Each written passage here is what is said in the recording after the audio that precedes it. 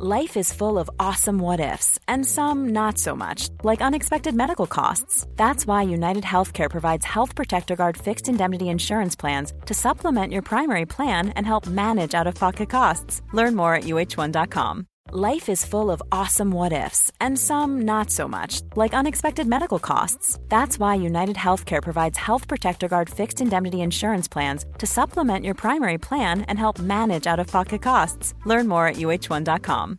This is Paige, the co-host of Giggly Squad, and I want to tell you about a company that I've been loving, Olive & June. Olive & June gives you everything that you need for a salon-quality manicure in one box. And if you break it down, it really comes out to $2 a manicure, which is absolutely insane. It's also so easy to get salon-worthy nails at home with Olive & June. The difference between how your nails used to look when you did them yourself and now with the Mani system is a complete game changer. The best thing about Olive & June, too, is it's a quick dry. Dries in about 1 minute, lasts for 5 days, and full coverage in up to 1 to 2 coats. Visit oliveandjune.com/perfectmani20 for 20% off your first system. That's oliveandjune.com/perfectmani20 for 20% off your first system.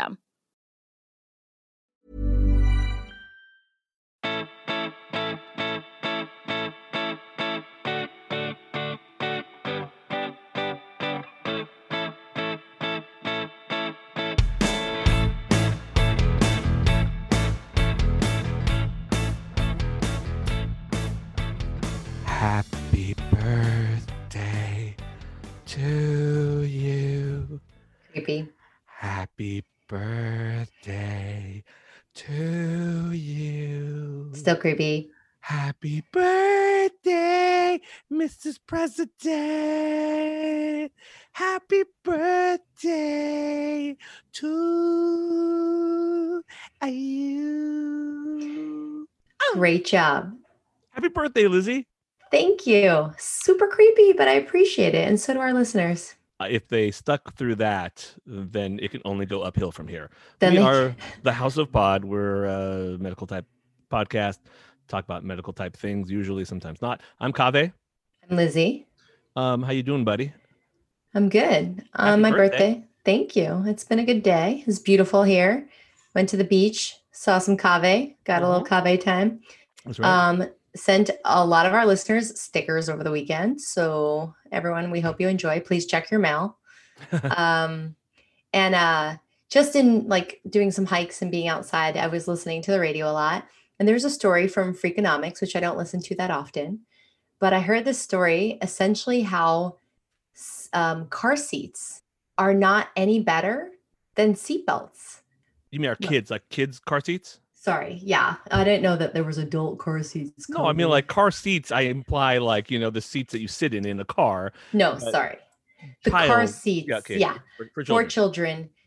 I think it's if it's above the age of 2. So infants, you can't sit and get a seatbelt on them, if they're 1 year old or a few months old, but 2 years old and above, and maybe to 11 or whatever the terms are now. Like, I think you're supposed to have a kid in a car seat until they're 40 pounds or something like that. Yeah. But that apparently there's actually no data that's ever said a car seat for a 3, 4, 5, 6-year-old is better than just an adult seatbelt. No kidding. And yet our Secretary of Transportation and our Department of Transportation makes it a law that you have to use a car seat, which I found fascinating for so many reasons. And you know how everyone talks about big pharma. I'm like, oh my God, big car seats are totally ruining the industry of, of free driving. Because as you know, as a parent, car seats are a huge pain in the ass and very challenging for some people. And apparently the technology hasn't really changed or improved over the last 10 or 20 years. But I just thought that was so interesting because the argument is that people are essentially having fewer kids. People are not having that third kid. And one tiny part of that is because the obstacle of car seats and transportation is such a huge burden that people might not have that third kid. I thought the whole thing was fascinating. I have to say, I am surprised that there's no evidence. Because I hear from lots of parents that are like, particularly mothers who are like, I'm keeping my kid in a car seat for as long as possible. And And it's interesting to know that. I did not know that. I would love to see if anyone else has any evidence to the contrary. We'd love to see it. Yeah. But that These is guys very interesting. they did their own experiments. They did their own crash test dummy experiments. And apparently they had a really hard time finding a crash test site that would let them do the experiment. I think because they were scared of big car seat. Wait, so you're implying that because of this like car seat lobby, that's why we have these rules, because there's no evidence behind it, but the car seat has somehow put pressure on our Secretary of Transportation. Yeah, it's for two reasons. I think the business is huge. So yeah, you're saying the pro car seat lobby. If that's a thing, who knows? We have no idea what we're talking about. But the second thing is because it's intuitive and it makes sense. So I think people just buy it, literally and figuratively. Wow. People just buy into it and they are happy to go buy it. If you think that you are saving your kid and helping reduce risk, you're going to buy it. It's a totally, the industry is a mind game, right? Well, if we suddenly disappear and there's no more recordings of the House of Pod, it's because of big car seat. They got to us. Anyway, it's not important. My mind was blown. I wanted to share that. All right. Well, if you want to hear more stuff that's going to blow your mind, Lizzie, stay tuned because we have a really interesting guest coming up. We have Tricia Pendergrast. She is a medical student, and she's written a paper recently about online harassment of doctors. It's a really interesting article. I want to go over it with her and also talk to her just about medical school in general. I got a lot of questions about that. Before we go, shout out to Nadim. Thank you so much for helping us with production. Shout out to the good folks at Dropbox for helping us with providing the information storage space that we need to help do our show. And follow us on Twitter if you haven't, at the House of Pod. Also on Facebook and Instagram as well. Anyone else you want to thank? No. Stay tuned.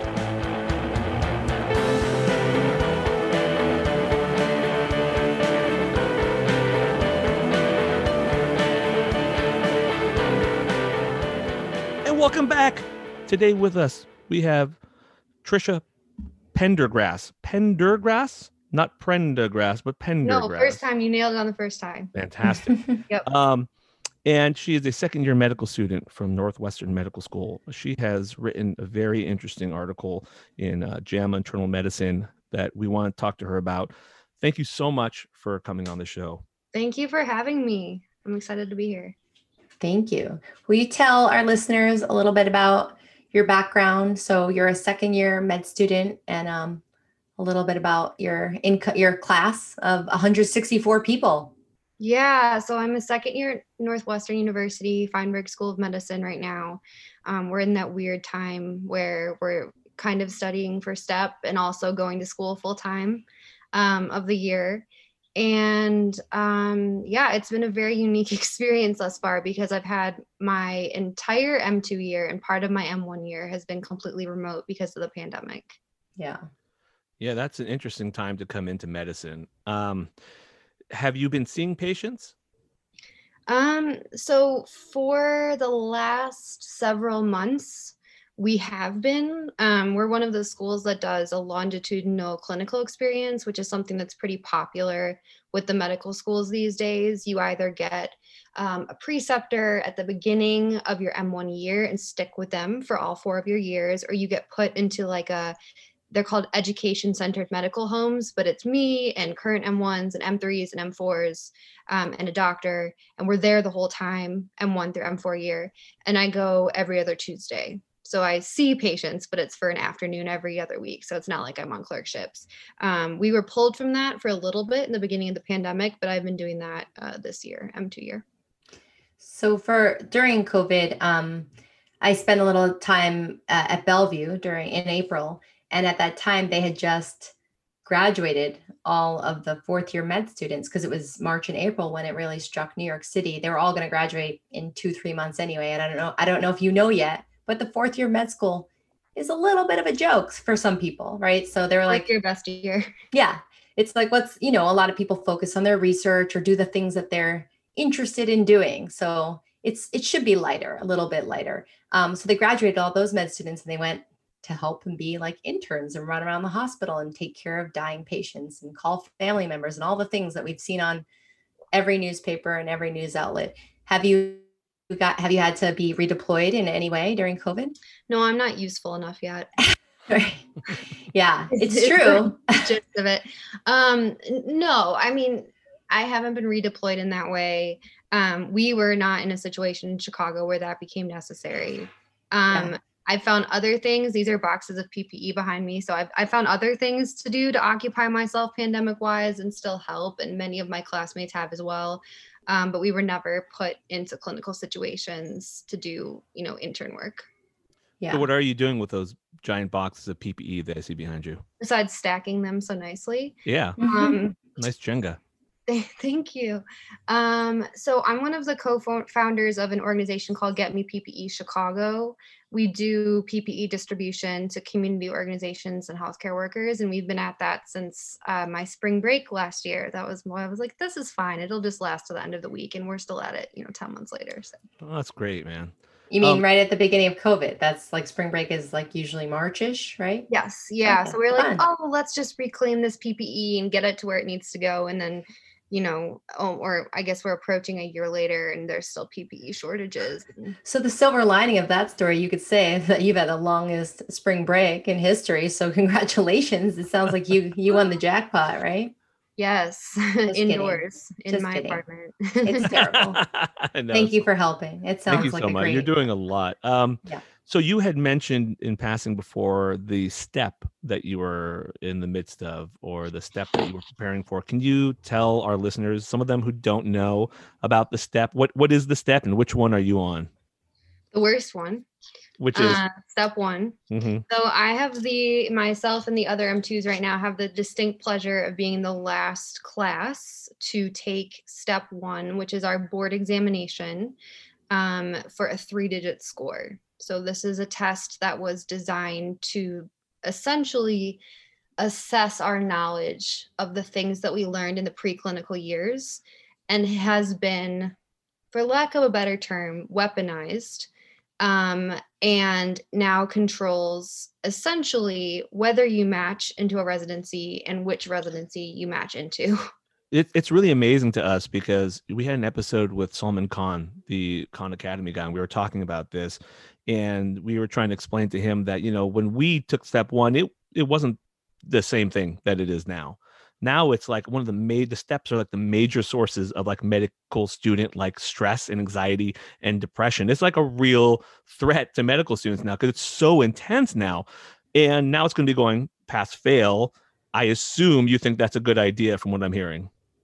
Yeah, I was, let's see, about this time yesterday, I was in tears because I was so overwhelmed at the prospect of continuing to study for STEP and also having to pass my school. It's just so much information, and it's not information that's always clinically relevant. And I think that's what the most frustrating part has been me sitting at my computer for the last couple weeks as I'm trying to cram in STEP studying for an exam that I don't take until April, while taking time away from doing lectures where I could be learning from, content experts, really interesting things. I mean, we're in the reproductive module, and this is stuff that's very, interesting to me. I've always been passionate about reproductive healthcare, and I have to take time away from that to learn about how purines and pyrimidines are synthesized in the cell and every way that it can go wrong. Right. Mm-hmm. So what do you mean? Can you elaborate a little bit about weaponized? You're saying that ultimately it carries so much weight that it becomes like the thing that makes or break a student? Yeah, it's not hyperbole to say that the score that you get on STEP can render everything that you've done up until that point irrelevant. Yeah. So if you blow it on STEP and you don't get the score that you want, you could have wanted to be a dermatologist your entire career. Yeah. Since you were in high school, you got really passionate about dermatology, you shadowed, you got into a great med school, and then you just had a bad day on STEP, or you really struggled to study for standardized exams and you pass, but you don't do well enough. Yeah. End of dream. Yeah, that's terrible. Kaveh and I actually had different experiences, and we did talk about this, that for us, we all took studying for that month like a job. We were all in the library 8 a.m. to like 4 or 5 p.m. every day studying for step one. For us, it was incredibly intense, but we had that month off. We had already finished our coursework. So we were actually had the time to go crazy about it. And we all just spent about oh, you do? Okay. So our dedicated starts in March. Okay. That 6 weeks isn't enough though. Okay. Yeah. There are people who have been studying since like September of last year. Yeah. But I think what you're saying is the weight of it for us doesn't sound anything like the way that you're describing. No, our weight was, for sure. It didn't matter that much to us. I mean, I had a very different experience. We like put a couple weekends into that. I did not stress about that test. And our book was so different. Like, it's so funny because we have this USMLE book that prepares you for it. And ours is a thin little book. And show us your book. Oh, Tricia. yeah. You can see if you line all the first aids up, you can Google them online. This is the 2019 version. No. That's like 4 steps, of the and there were only it was 4 and there were only 3 steps to take, and that's the size of 4 steps. That's terrible. It's pretty bad. So God, I feel for you. I feel for you. You're gonna do great though, Tricia. You're gonna do great. I can tell. It's going past fail though, which is so important because you touched on it at the beginning. This is without a doubt one of the greatest drivers of anxiety and depression and suicidality in medical students. And to culminate your preclinical time with that, and then have to turn around and go into the clinical years and to head onto the wards, it's just so unhealthy what we're going through right now. Yeah. And more important, it's unhealthy and sounds traumatizing, but the worst part of it all is that it almost sounds irrelevant. Like, it's not making you a better doctor is what you're saying. And that's a terrible way to learn. I think Solomon Kahn would agree. Like, it's just a terrible culture and with poor outcomes. I agree with that completely. I will say this though, and I don't know if this makes it any better, but I still remember like some of the pictures from like that book when I was studying. I still remember bits of that from the study. So it's not going to leave you completely. It's not the kind of thing that you study for, and then as soon as you're done, it's going to leave your brain completely. No. You'll hold on to it. You'll just never need it. Yeah, I think true. there's like 2 different things that are happening. One is that it's an excellent way to consolidate your last couple years, and in that way, it's super important. Like, I feel myself getting smarter in interpreting vague clinical things. Right. But the problem is that it also rewards knowledge of asinine facts that no one ever needs. So if we could have the consolidation, and this is what pass-fail does, if we could have the consolidation without having to push ourselves to know everything, then when we don't totally understand those asinine facts but are able to consolidate, we still get the benefits that Lizzie's talking about with what you're talking about, which is the consolidation. Yeah, no, I agree. I mean, every residency program needs to have a bar that they felt is met. And I don't think it matters that much, the point differential. And that's clearly some of the guys I knew and people I knew in medical school that got the best scores on stuff did not seem to be the best clinical doctors. So I don't know. Anyways, well, good luck with that. That sounds terrible. I like that at least you feel yourself getting smarter, because today on my birthday, I feel myself getting dumber. You are every year and older. I know this happens. Yeah, it does. 100%. So let's shift gears a little bit and let's talk about this article that you wrote. It's called Personal Attacks and Sexual Harassment of Physicians on Social Media. It's on JAMA Online ahead of publication, and it's going to be in JAMA Internal Medicine. It's really interesting. I think it's really interesting to talk about it now, in particular, because I think things have shifted a little bit during COVID. But can you give us the rundown on your paper? Give us the sort of the conclusion statement on your paper, what you found? Yeah, absolutely. So this was a survey study of physicians that were recruited on social media. So it was a study about social media, recruited on social media. And we surveyed these physicians and asked them yes or no to 2 questions. Have you ever been personally targeted or attacked on social media?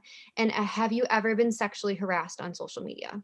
And then we gave a free response box that was optional to allow people to elaborate on either of those points if they so desired. So we found that women were more likely than men to report being harassed online. And we found that about 1 in 4, 23.3%, I believe, reported being personally attacked on social media. And a total of 1 in 6 female physicians reported being sexually harassed, which is consistent with wherever you look, whether it's in person and online and academia, outside of it, that women are more frequently sexually harassed. At the similar rates, like around 1 in 4, 1 in 6, are those rates No, correlate? it's consistently that women are always harassed more. Right. Yeah. What was there sort of, did you have a bar that had to be met to meet the criteria of harassment? Not just someone saying something mean to them in passing in Twitter, but it has to be something more targeted, right? Was there a criteria that had to be met? It was honestly just based on whatever, it was a yes or no question. So it was whatever they thought was harassment or personal attacks. And I think that design is important because what I consider harassment may not be what you consider harassment, but I think it's important to recognize that really that experience is from the perspective of the person being attacked. And so I don't know how much it would have benefited us to try and like parse through who.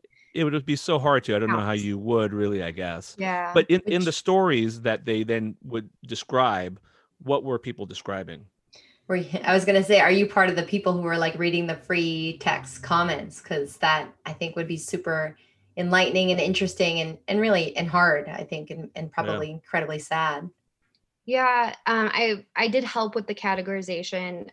We essentially put the types of attacks in buckets. So we tried to categorize them based on common themes. And really, the common themes that we found were either people were attacked based on advocacy. So there are topics that affect the way that physicians practice medicine and also affect the people that we provide care to, like vaccines and firearm injury prevention and smoking and access to women's health care, that some would consider controversial and others, myself, consider just essential public health communication.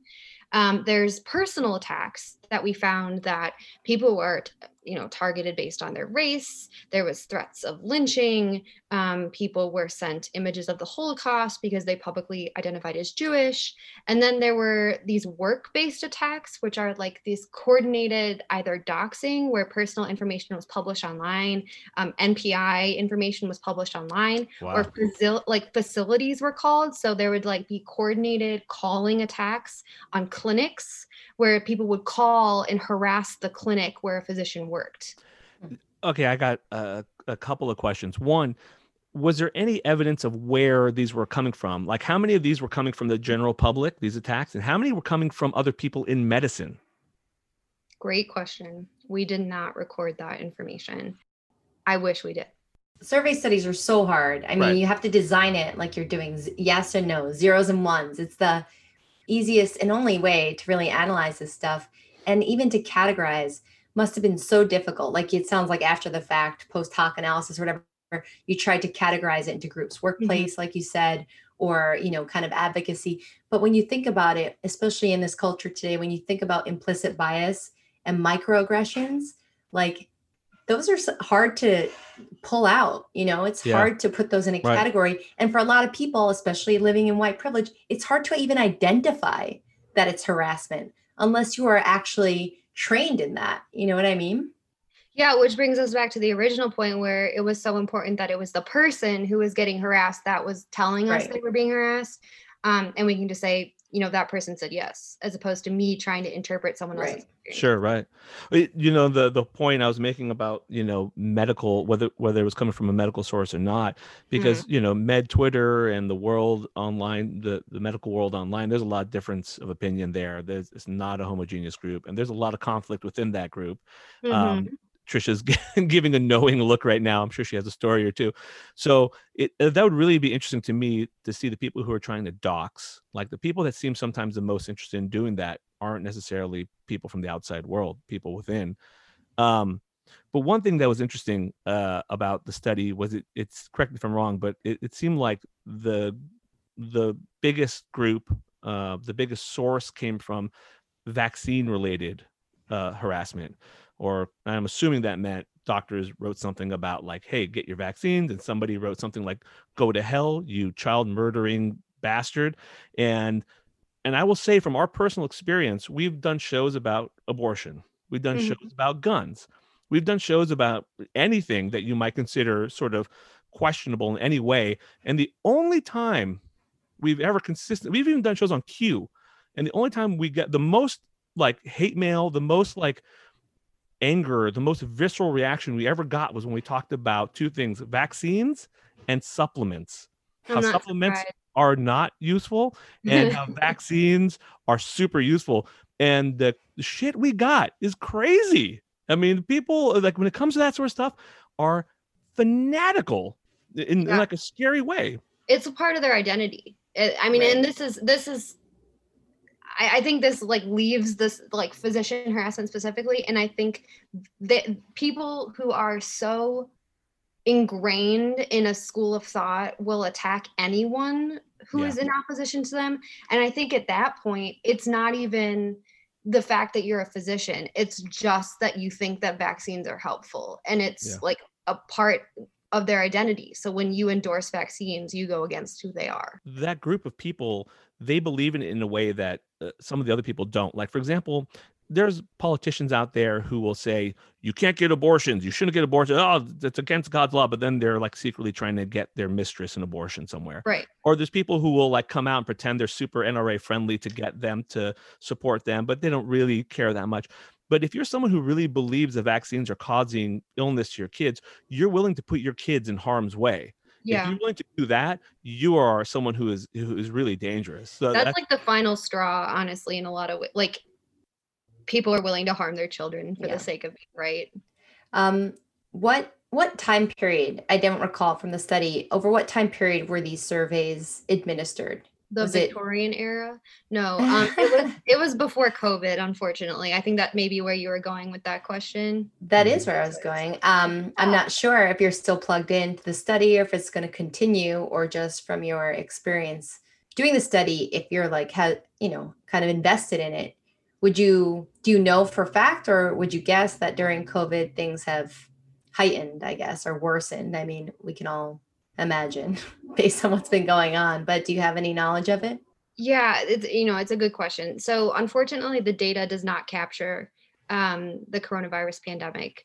We recruited for this study, I actually think it was a couple years. Yeah, in 2019. So all of our crystal balls were not functioning that day. And we don't have any data from the current time. However, 2-3 of the authors on the study are part of a group that does public health messaging around COVID and have been talking about their personal experiences being harassed based on being like saying totally fringe and unreasonable things like wear a mask, stay 6 feet apart, don't go outside if you don't need to, just really basic things.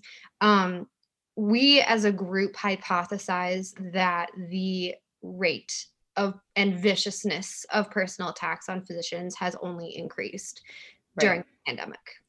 No, it's there's no way it hasn't. People are so on edge, and I find triggers are everywhere where they weren't, and the triggers are much more, whatever the term is. And someone help me with a gun term, much easier to release, if that's a term. Like, you talk about just at work, you say something like, please don't gather, don't have potlucks.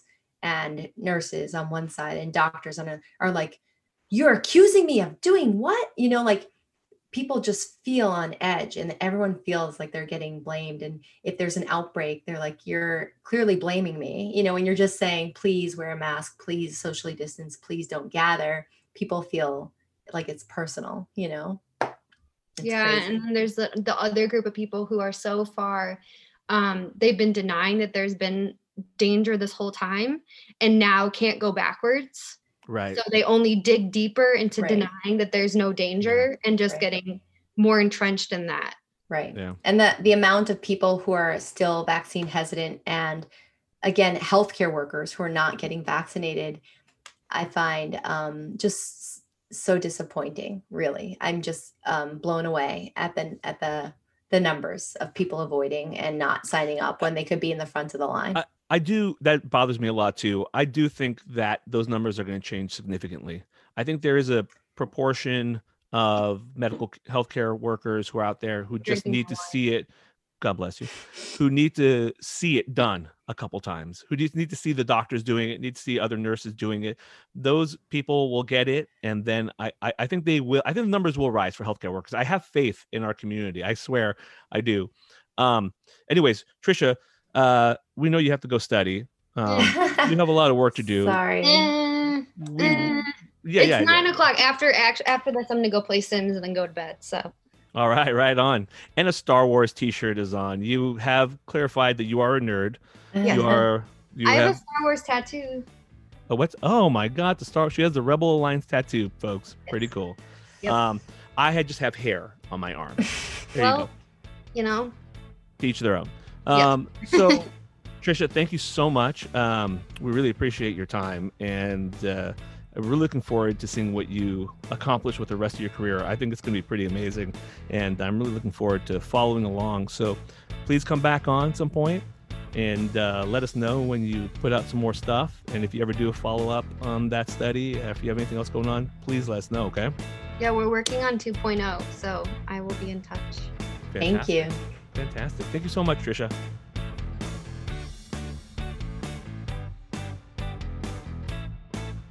Okay. Oh, I love your Star of David sweater, I think. Oh, can you see it? I was going to show it to you in the middle, and then I was like, that's not appropriate. Nobody needs to know that I'm wearing a Junicorn sweater. Oh my God, everyone needs to know you're wearing a Junicorn shirt. Yeah.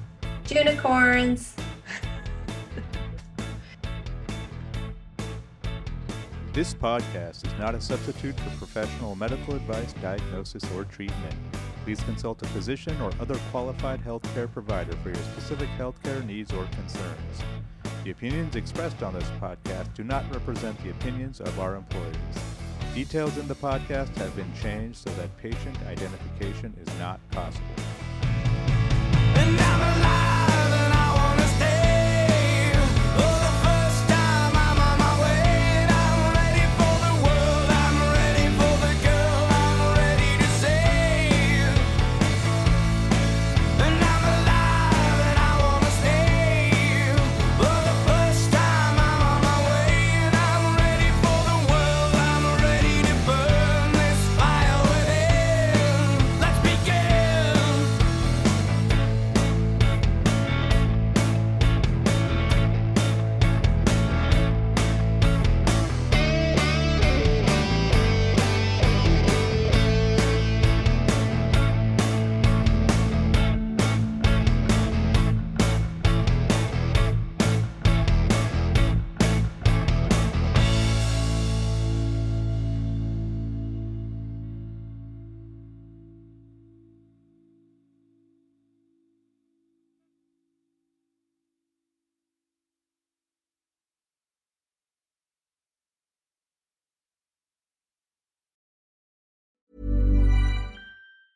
Hey, it's Danny Pellegrino from Everything Iconic. Ready to upgrade your style game without blowing your budget? Check out Quince. They've got all the good stuff, shirts and polos, activewear, and fine leather goods, all at 50 to 80% less than other high-end brands. And the best part? They're all about safe, ethical, and responsible manufacturing. Get that luxury vibe without the luxury price tag. Hit up quince.com/upgrade for free shipping and 365-day returns on your next order. That's quince.com/upgrade.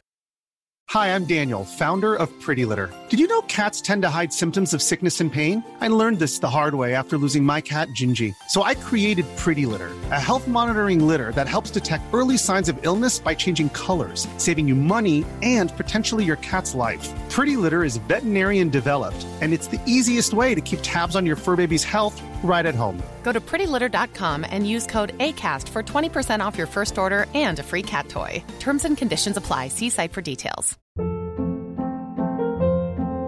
Hold up. What was that? Boring. No flavor. That was as bad as those leftovers you ate all week. Keke Palmer here, and it's time to say hello to something fresh and guilt-free. Hello Fresh. Jazz up dinner with pecan-crusted chicken or garlic butter shrimp scampi. Now that's music to my mouth. Hello Fresh. Let's get this dinner party started. Discover all the delicious possibilities at HelloFresh.com.